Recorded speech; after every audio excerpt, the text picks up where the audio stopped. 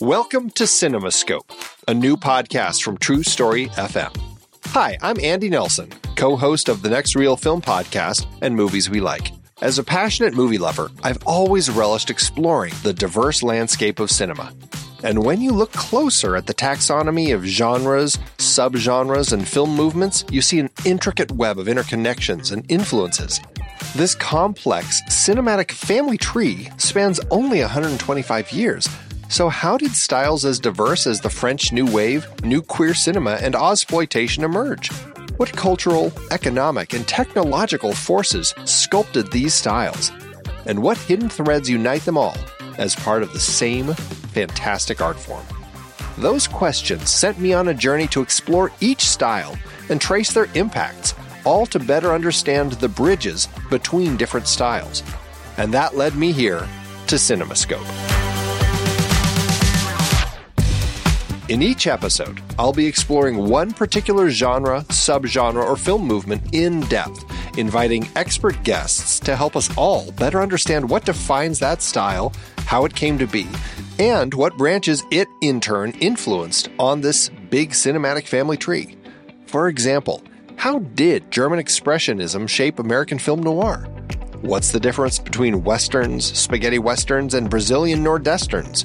We'll examine the economic and socio-political forces that birthed categories like blaxploitation, and we'll spotlight visionary films and directors key to the evolution of different styles. So join me as we explore the complex forces that shape film's evolution and appreciate the diverse creativity possible in its relatively brief history. Let CinemaScope be your guide to understanding this art form we cherish, how its genres blend, bounce off each other, and advance a rich tapestry of storytelling innovation. Together, we'll gain a deeper appreciation for this wondrous, shape-shifting medium. Our journey begins soon. Be part of this adventure by subscribing to CinemaScope today.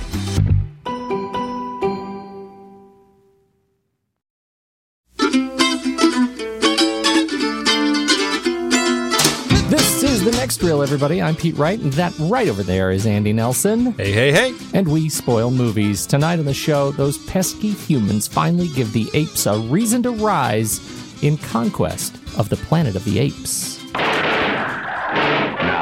The biggest, the newest, the most exciting of all the Planet of the Apes pictures. Climaxed by the spectacular Revolt of the Apes. The most awesome, the most horrifying spectacle in the annals of science fiction. First pampered as pets, then abused as servants, now oppressed as slaves. This will be the end of human civilization, and the world will belong to a planet of apes! Watch the screen explode as man faces ape in the ultimate revolution. Where there is fire, there is smoke. And in that smoke, from this day forward, my people will plot and plan for the inevitable day of man's downfall. And that day is upon you now! Are you exhausted by the apes? No Are way. the apes tiring you out? No?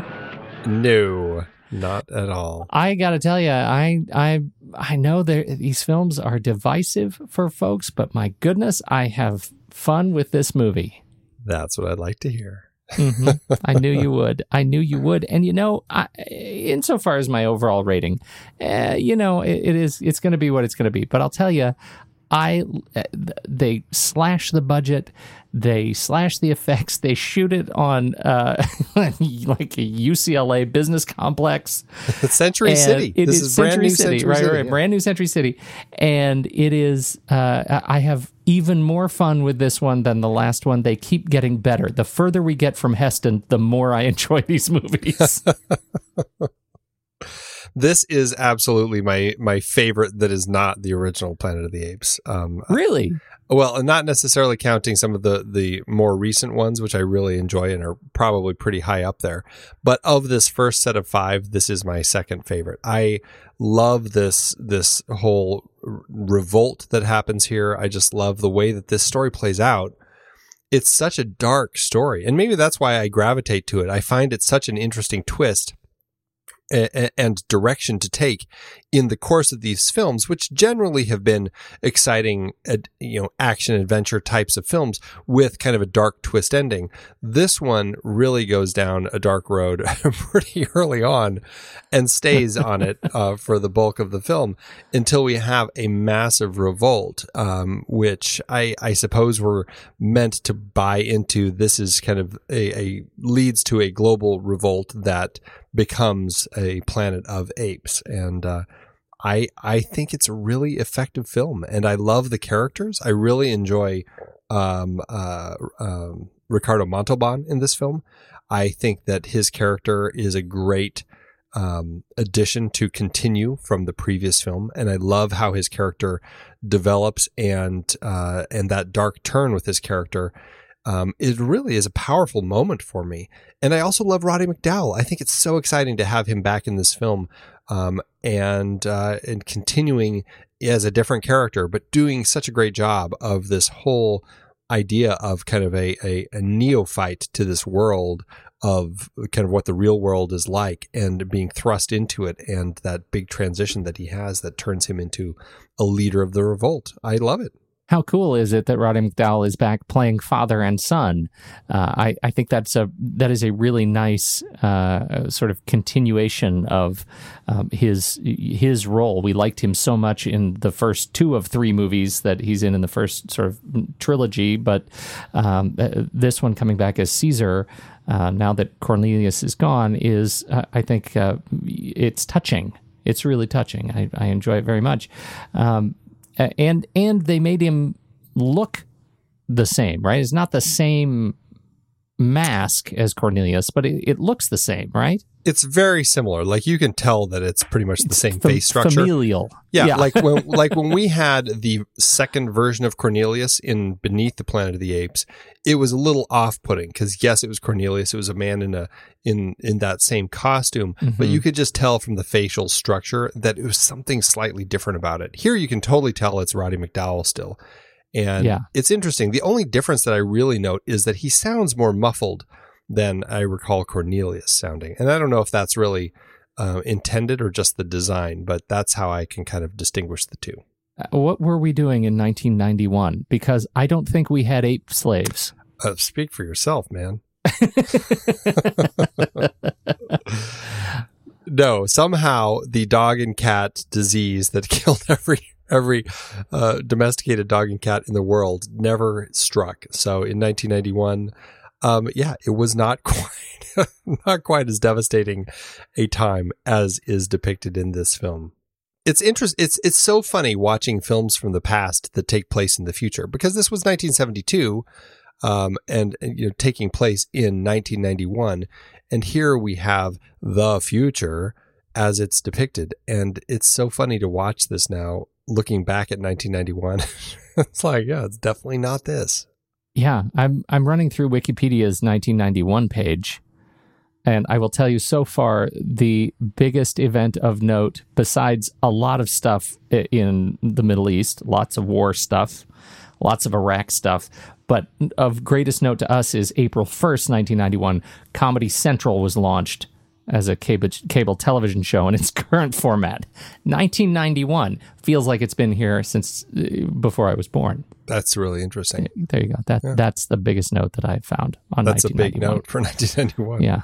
This is a story of revolution. It's a story that follows up on stories of race and gender politics in the last movie, nuclear warship in Beneath, and sort of religion in the first film. And here we are. Like, everything you ever wanted to know about geopolitics can be wrapped up in this set of films about the apes. Isn't that charming? Well, Paul Dane really has been enjoying this opportunity, just like Rod Serling did in the first film, to take current topics and find ways to weave them into the story. And with all of the race riots from the late 60s, certainly Paul found it an ample source of material to create this idea of revolt, and this, I think it spoke very strongly to certain communities, like the African American community, and with a powerful leader leading a revolt like Caesar, who very much was akin to somebody like Malcolm X, and found a way to put it into this science fiction story with some really interesting dialogue that allows for some great exploration of these issues. I think we should talk then a little bit about how these issues get sort of massaged into the narrative, and that really starts with Armando. I think in the opening, and our first act centers around kind of the interrogation of Armando. Is he hiding the talking ape? And we have this really. I think this interesting transformation he goes through. You alluded to it in the beginning. What is your sense of Armando and Ricardo Montalban's portrayal of this circus owner turned champion of the apes? Well, it's interesting, and I think we'll find, as we did with the previous films, they're not as strongly written as they could have been.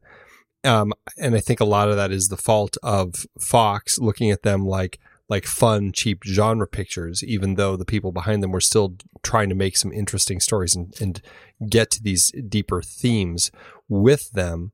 But I mean, there are definitely story problems through here, not the least of which is the kind of the setup of the story where Armando has had Caesar hidden away in the circus for apparently 18 years, because Caesar walks in, an 18-year-old ape now, completely oblivious to the world that he's living in.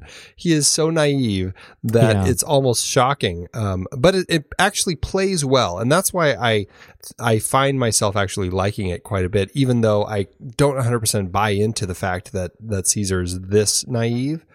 But when you get that moment when Armando has Caesar and they're watching these guards beat an ape who made a mistake, and it's really powerful to see Caesar, at this time Milo, scream out of terror, or out of anger, lousy human bastards, and the way that he plays it, where he's just like lousy human bastards, and he's so ashamed of himself and knows how much trouble he could get into that he instantly bites onto a piece of paper trying to silence himself and go back to playing the dumb ape.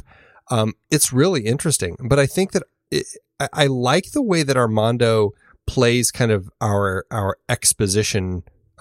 He's like the head of exposition. He might as well be wearing a hat.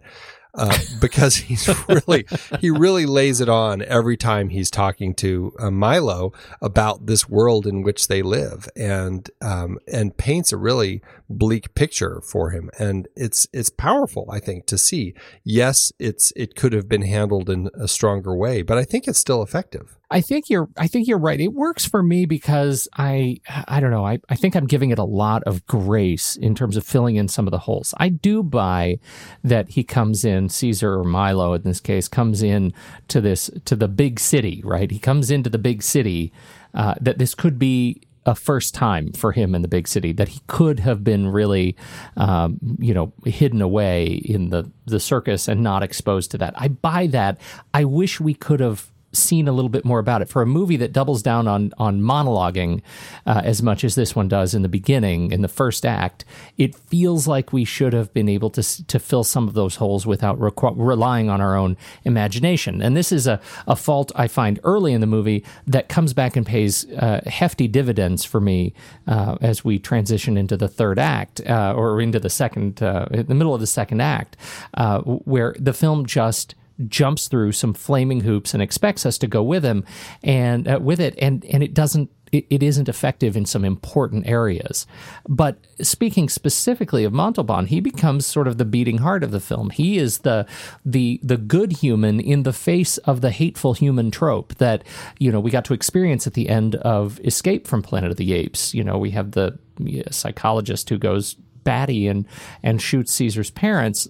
We get to see Armando stand up to the face of that and ultimately succumb to it over the course of his interrogation.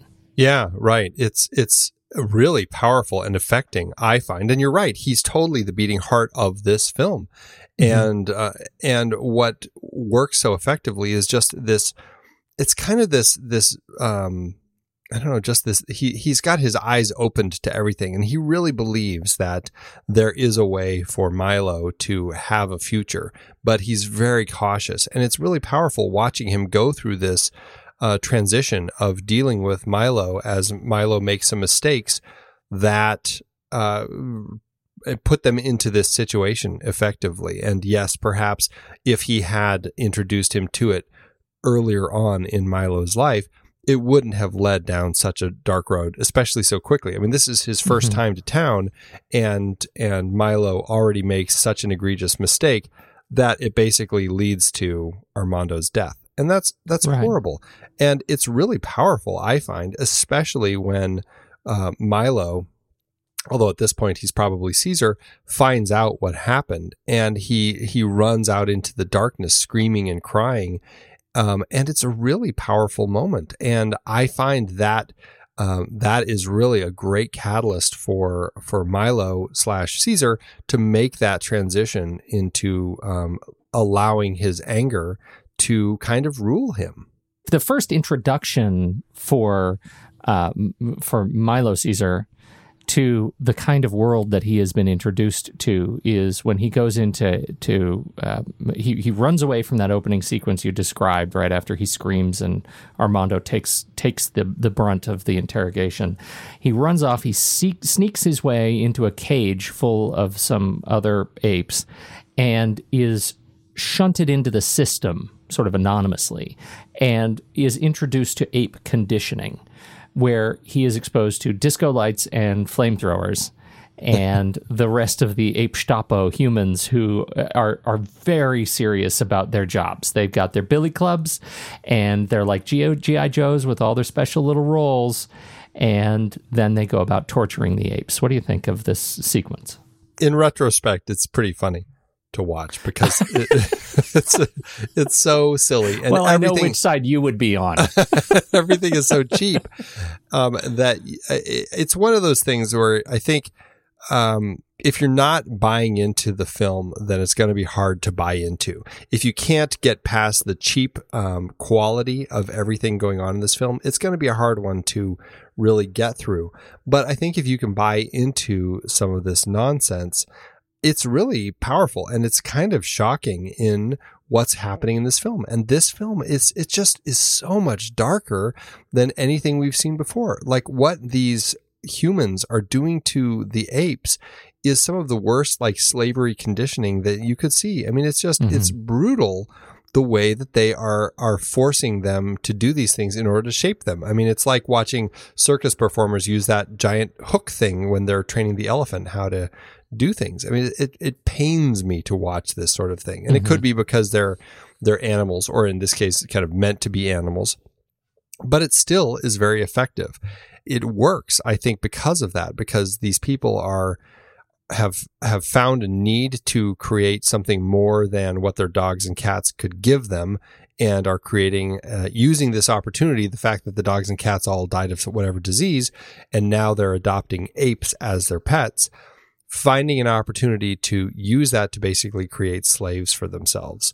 And it's really, this future world that the film is creating is really a shocking one, actually.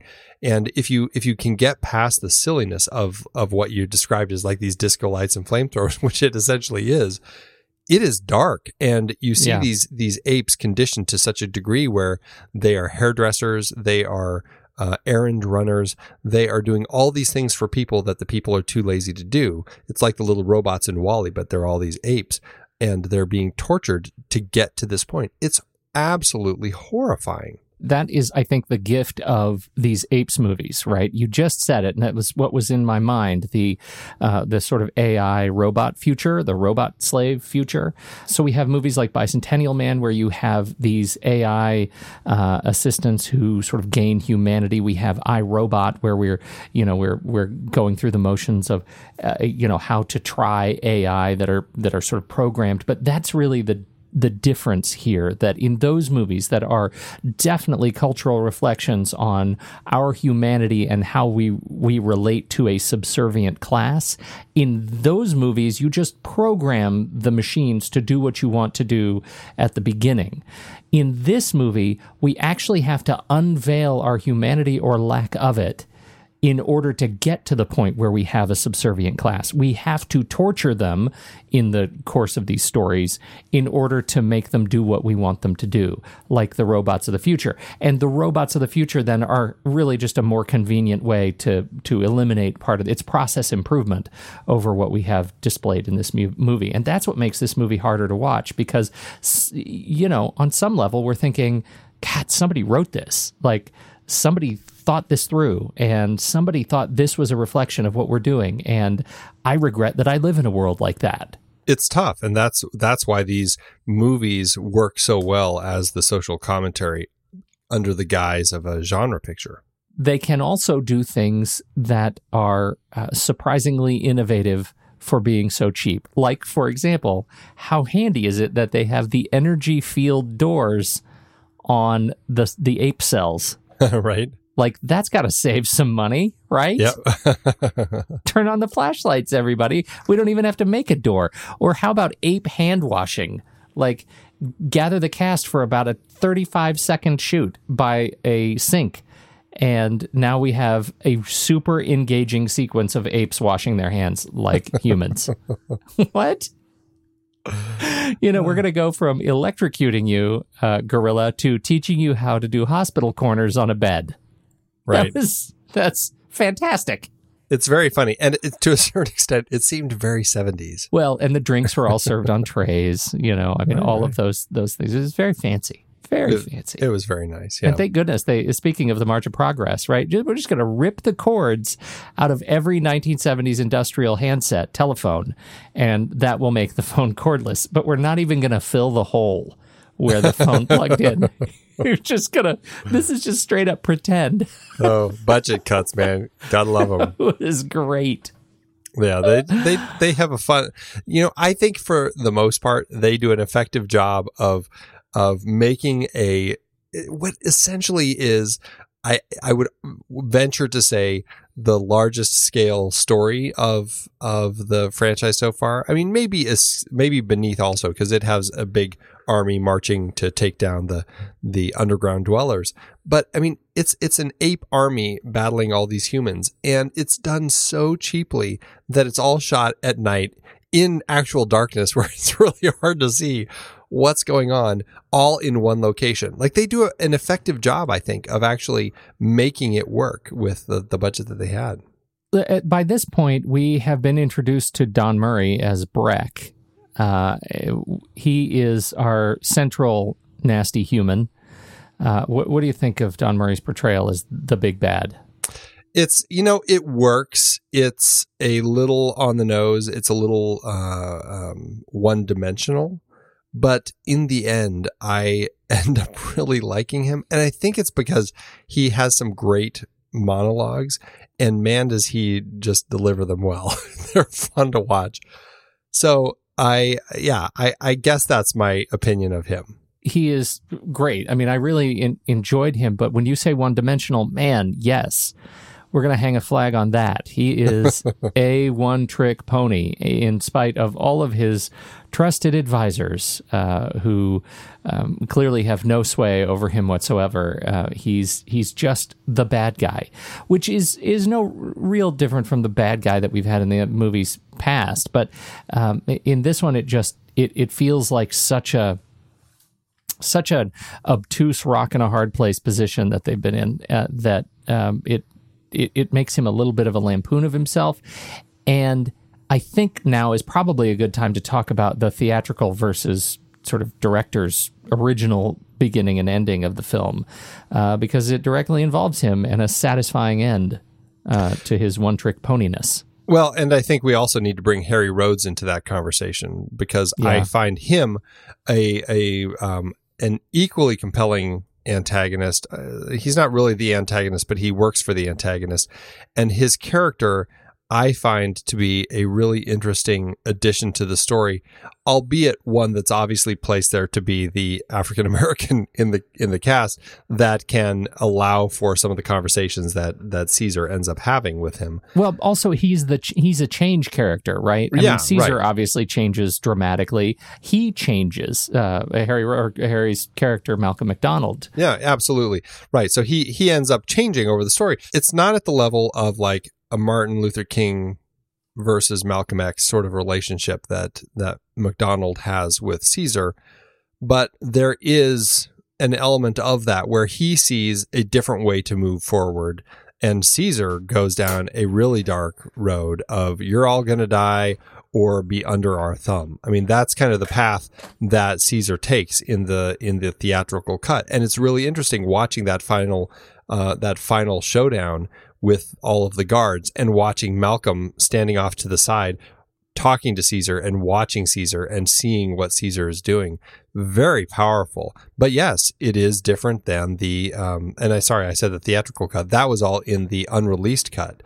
But the theatrical cut was a much different story. In the theatrical cut, we get this, well, in both cuts. I mean, we have this wonderful conversation between the two of them that, again, you talk about wearing the race on their sleeves. Caesar's standing with McDonald, and he comes clean and says, "Yes, I'm the ape you were looking for."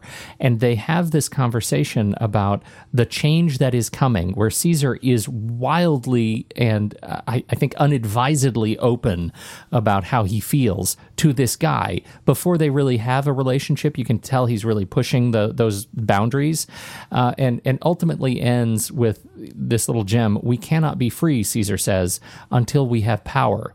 You, more than anyone else, should understand that." Subtext, because you're black, Right.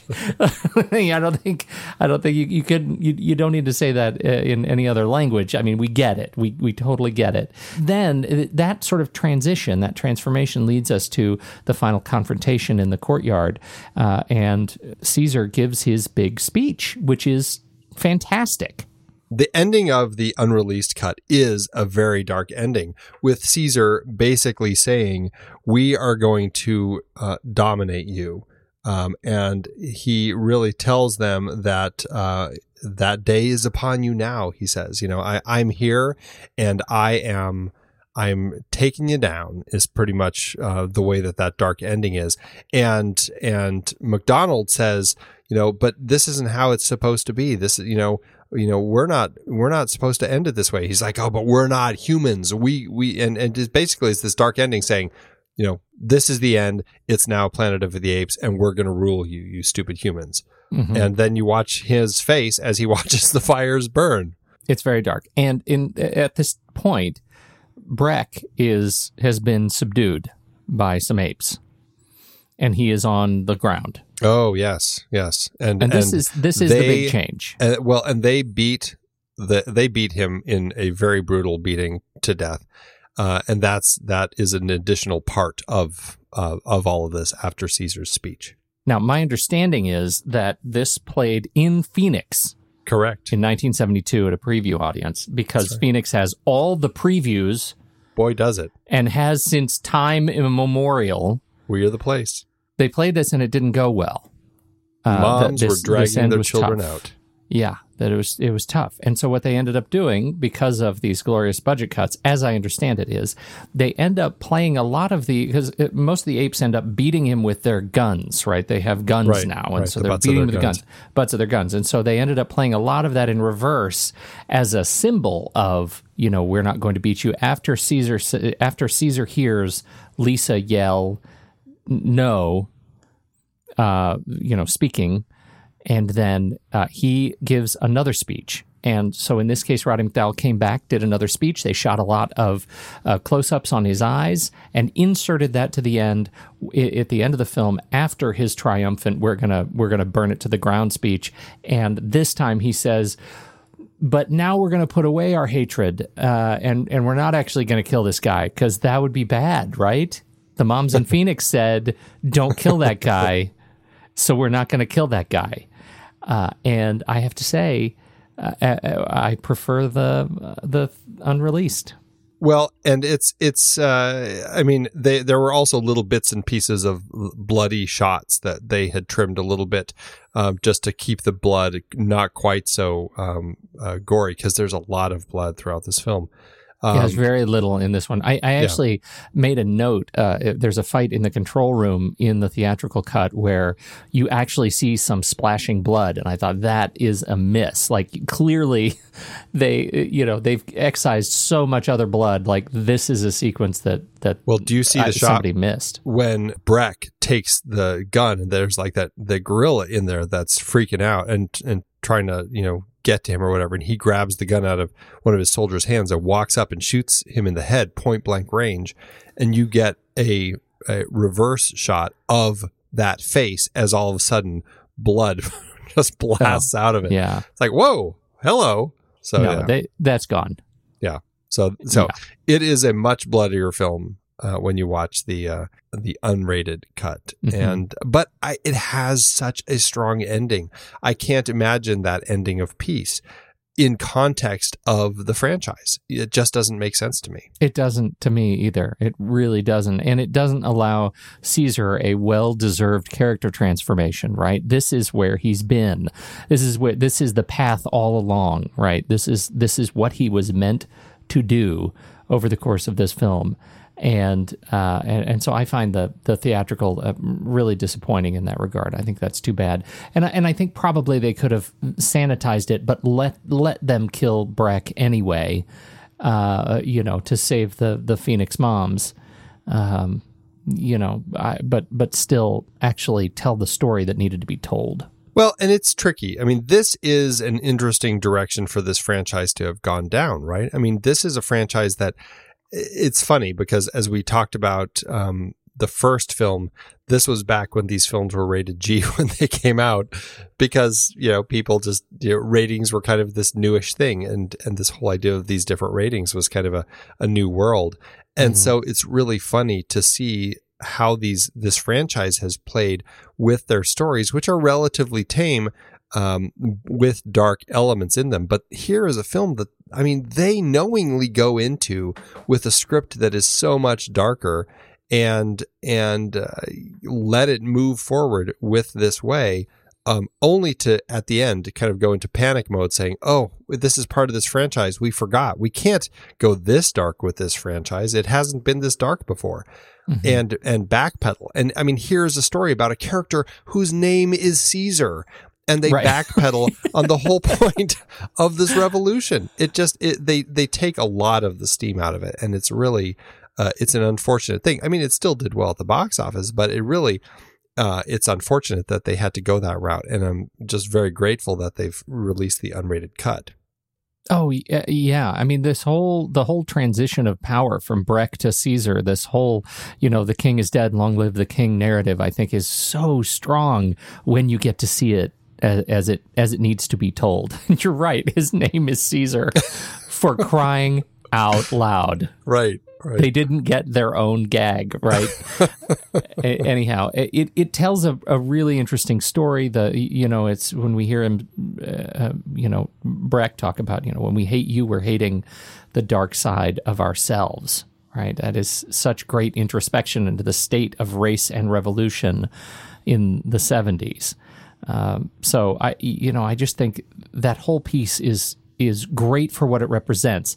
Still, as you said, that last act is a long slog through fire. It opens with some of the best camera work in the sequence, the staging camera, right, showing us how all the humans are lined up with their guns and their shields. I think it's just really dynamic and dramatic and interesting to look at, to watch the apes, slinking across the courtyard, dumping gas everywhere.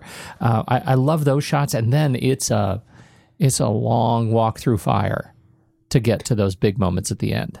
It's one of those films that is a battle film, and I guess it depends on how invested you are with the characters, and how much you're into the story to buy into all of that. I disagree, though. I disagree, and I think you already gave me the reason why. I think it's not so much how much you think about the characters, it's how much you can see it. No, and that makes it very difficult. But that being said, I still find myself wholly invested in that whole battle. It's really, I find, engaging. I love the way they shot it. It's very creative. I can always tell what's going on, and it makes for a really interesting and compelling battle.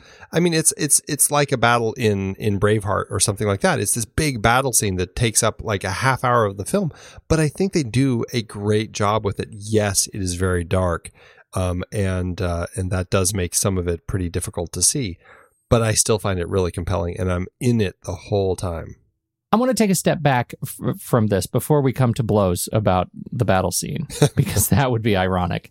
I want to step back a little bit to Caesar's transition, because this is, I talked about the movie missing some important pieces, showing us some important things to give us a greater sense of context. And for me, the biggest miss in the film is Caesar's transition montage. He discovers what has happened to Armando, and then he is this leader, right? He just is. We get this. He is a leader of the fight. He's collecting weapons. He's collecting, knives and judging the sharpness of butcher blades. And he's stocking up on all kinds of goodies. And everybody is talking to, all the apes are genuflecting to him appropriately. He's just become a leader of this ape underground.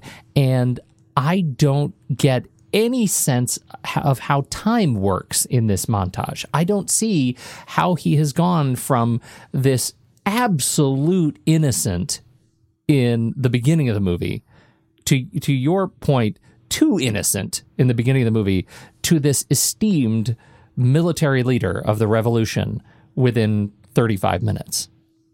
Yeah, and that's a screenwriting issue with the story, and I certainly feel the same. I feel like they could have made that stronger. I do think that he makes an interesting start with his transition at the beginning when he screams out "lousy human bastards," and that whole idea when he's first introduced to the horrors that are happening. I find that really compelling, and less so when he's now in the system and he's going through the training and he's proving basically, look how smart I am. I can do it already. And he's kind of, that part is like, okay, it's not working quite as well as that previous bit. He's not getting as angry at the humans as I think he might otherwise be. But it does, like when Armando does get killed, and it leads to this much darker ending of the story. Yes, I do feel like we deserve some more elements to his transition. Now, again, I think I find myself forgiving it quite a bit because it is so low budget, because it was written nearly 50 years ago. It's obviously not as strong as it could be, or as perhaps a film nowadays might be written. But I still think largely they do a good job with it, even if I find a lot of struggles, and I find myself forgiving it more than maybe other people do. I don't know. Well, I think you do, and that's not necessarily a bad thing.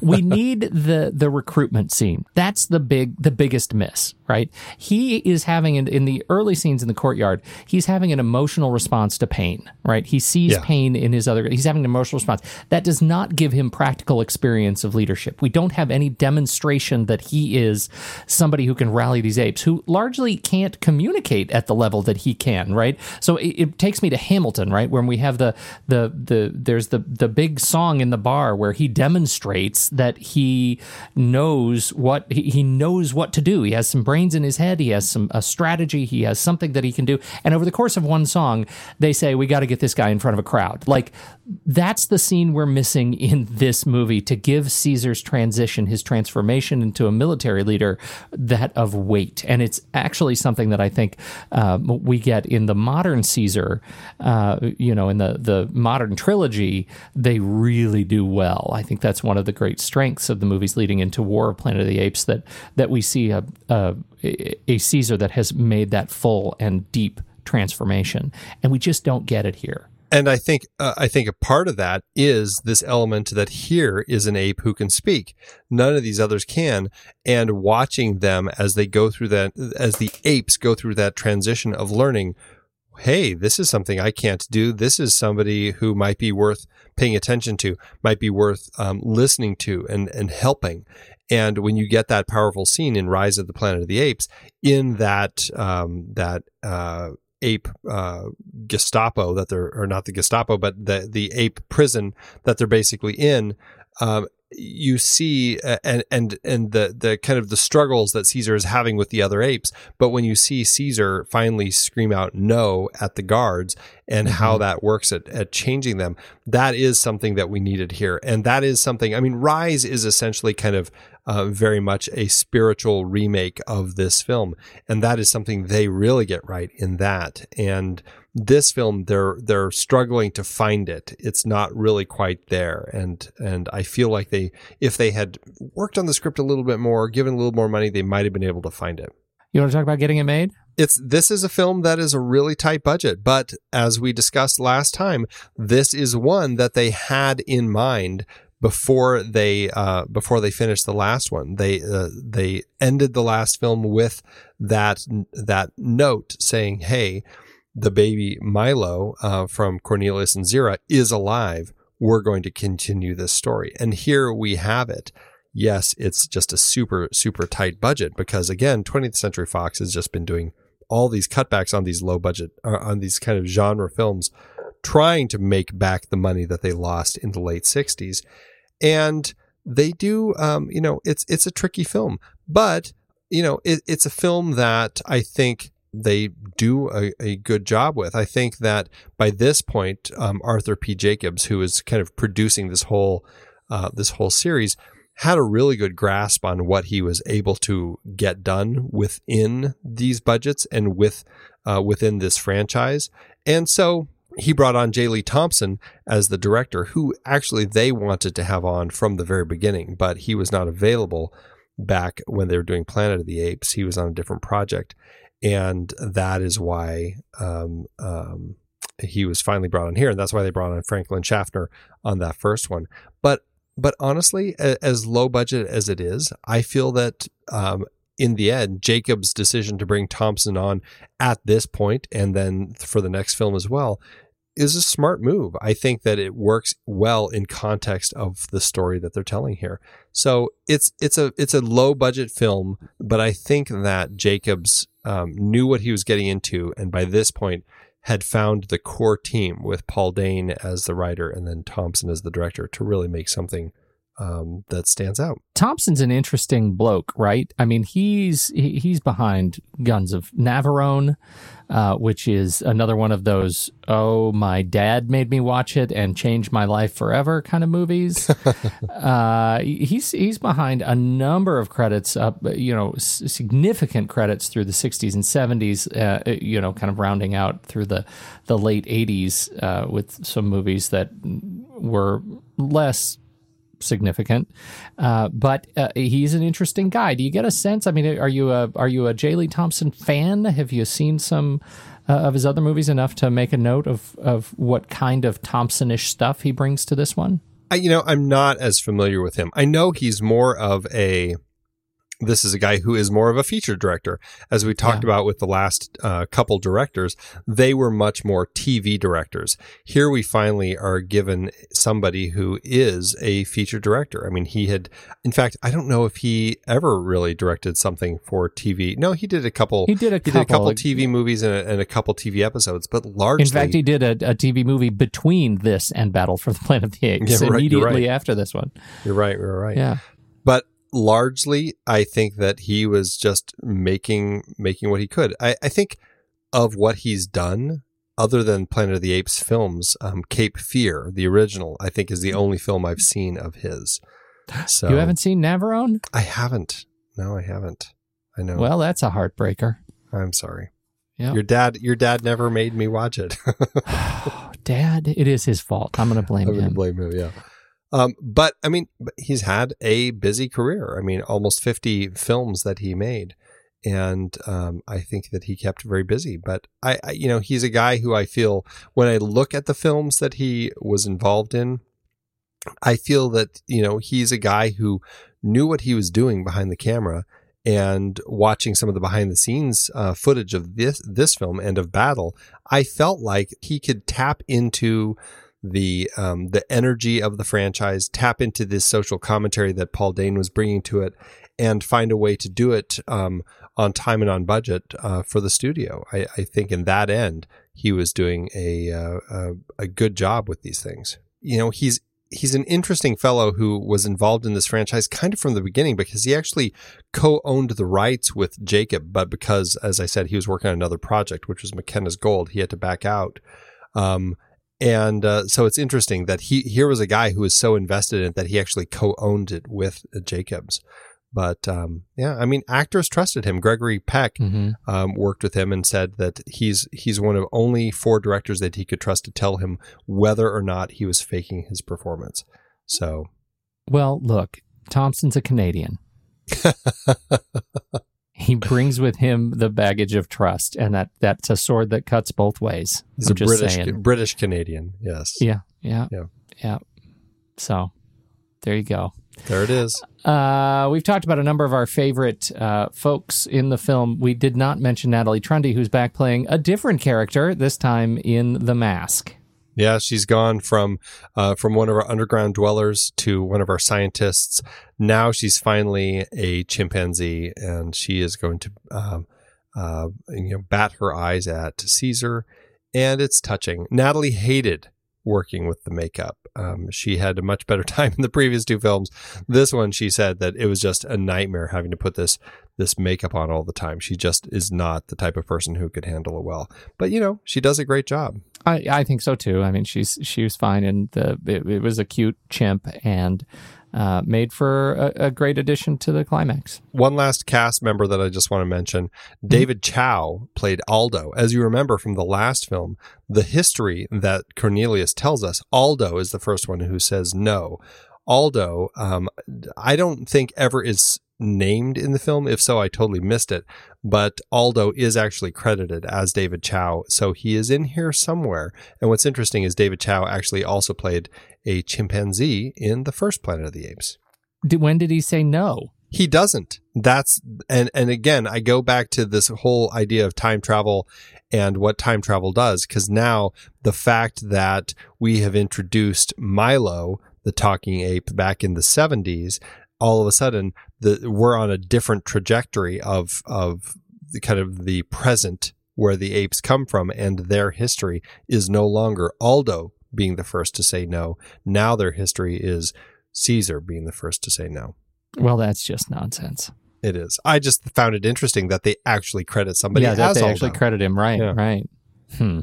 Okay, enough of that nonsense. John Chambers is back with hair and makeup, and he's still great. Great team there. I thought the masks actually were particularly strong in this movie. In most places, I didn't get that feeling of, dead fake gorilla masks. And part of that, I'm sure, is that they have gotten better at it and being able to do it with less money. Also, I think I'm just more accustomed and have adapted to seeing these, gorillas and living with gorillas on screen in front of my face now that we're in movie 4. And I've probably subconsciously begun to forgive those kinds of things. Plus, it's easier to get past it when it's so dark. Yes, screen. Also, that's true. Yeah. Right. Tom Scott is on for the music.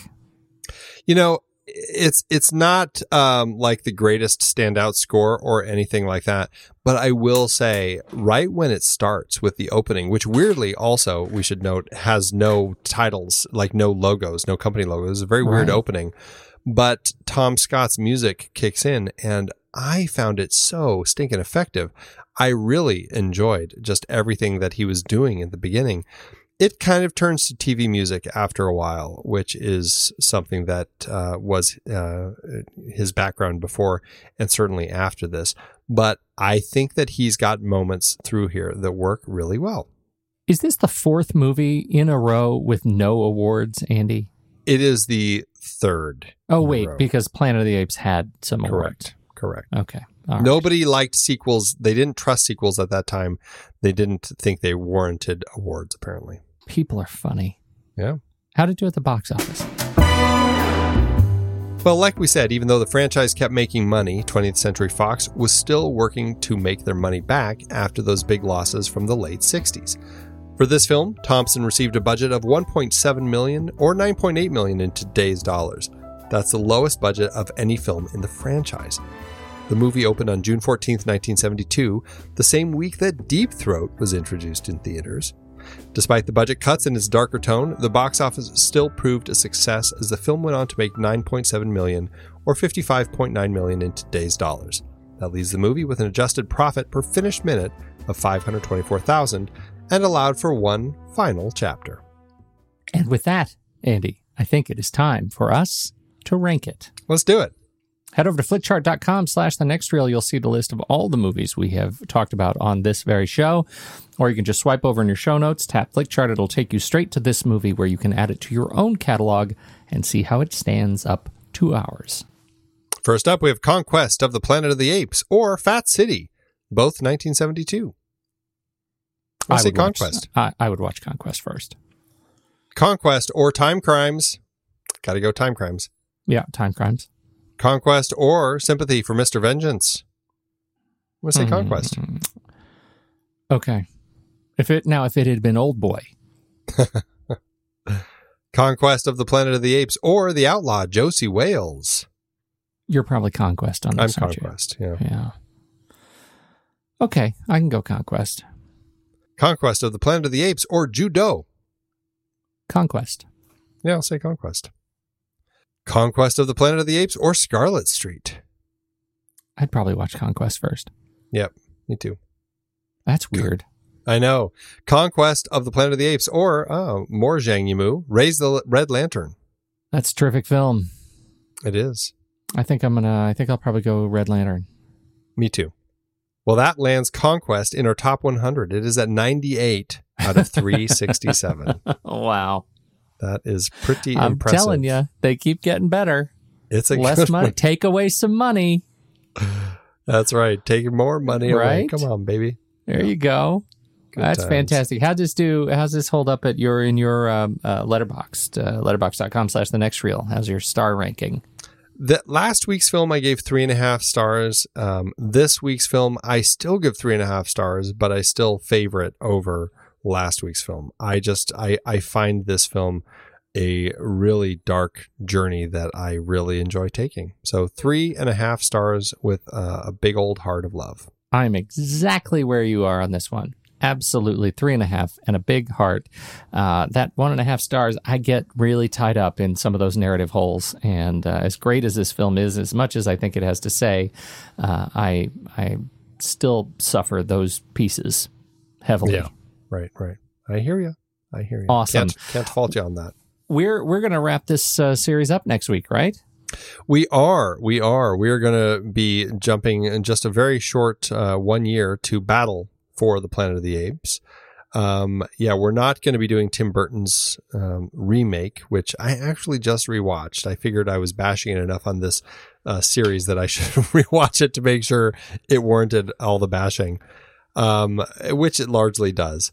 But we're not going to be talking about that one, nor are we going to be talking about any of the recent ones, because a couple of those we've already done on the film board. So we figured we didn't need to cover them again. But yes, we will be talking about Battle next week before we move on to a new series. I'm very, very excited about it.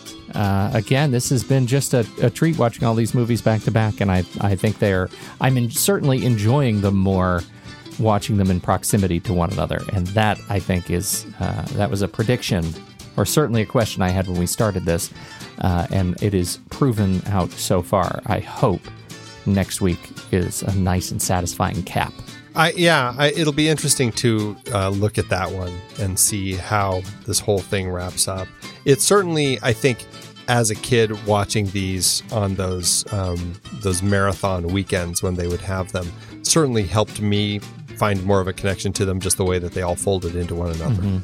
But I'm looking forward to talking about next week's film with you and seeing how the whole thing ends. Me too. Well, if you want to hear more of us, but you can't wait until next week's show, you can support us over on patreon.com/thenextreel and get access to our exclusive members-only weekend show, The Saturday Matinee. We talk about movie news and new trailers, plus we go head-to-head in our weekly challenge in which we put together lists of movies related in some way to the movie we're discussing that week.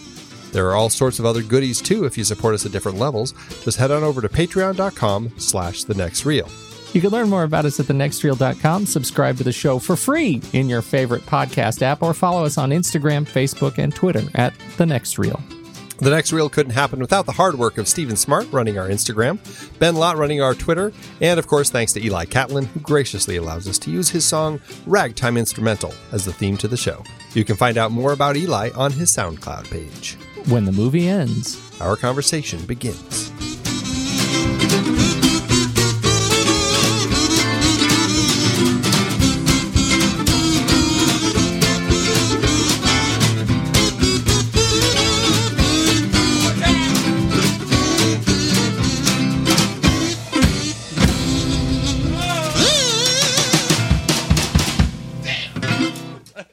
Amazon giveth, Andy. As Amazon always doeth. Yeah, it does. From time to time, it really steps up. And this time, there aren't very many one-star movies. A testament to the strength of this film. I went with a 2-star, which I think I'll lead off, and we'll go down from there, right? Sounds good. All right. This one comes from Jefferson. He says, I could never figure out how the intelligent ape was communicating with the rest of the apes. You know, Jefferson, I feel your pain. The last 40 minutes of the movie, when the apes take over, is the reason for my unfavorable review. I could never figure out how the intelligent ape was communicating with the rest of the apes. Also, all the apes run into 20 policemen shooting their guns point blank, and 2 apes fall down? He may have gotten as dizzy as I did during that final fight. I don't know. There's a lot of falling down. It was very dark. Yeah. Well, I've got a 1-star by Helene Chadwick, who says, I want to cancel all the Planet of the Apes movies, please, and the money put back in my account, please. I love it when comments become customer service. It's fantastic. What's best about that is there's actually one comment by none other than Anonymous Andy. Oh, and this is very funny because it ties in nicely with some of the stuff that we've seen over on our Discord channel. Anonymous Andy says, "Would you say that you hate every ape you see, from chimpan A to chimpanzee?" Nice way to throw some Simpsons in there, Anonymous Andy. Oh, you're so clever. Thanks, Amazon. You know what I got the other day, Pete? Stephen King's latest. Want to borrow it? Do you know who you're talking to? What do you mean? Andy, when's the last time I read a paper book? It's been like decades. I would much rather use Kindle, or better yet, Audible. What am I thinking? I don't read paper books anymore either. I am an audiobook guy all the way. For those of you looking to listen to the books behind the films we talk about here on The Next Reel, get a free audiobook download and 30-day free trial at thenextreel.com/audible. Okay, we're going to play a little game. I'm going to name a series from Season 8, and you try to guess how many movies from it were adaptations. I hope it's harder than Season 7 was. Okay, first up, the Odyssey films. Easy. 2001, 2010. Okay, Planet of the Apes. Oh my goodness. Planet of the Apes. Great book. 1968 Best Picture nominees. Okay. The Lion in Winter. Oliver, from Oliver Twist, Romeo and Juliet, of course. Was Rachel based on a book? It was Margaret Lawrence's A Jest of God, also on Audible. Awesome.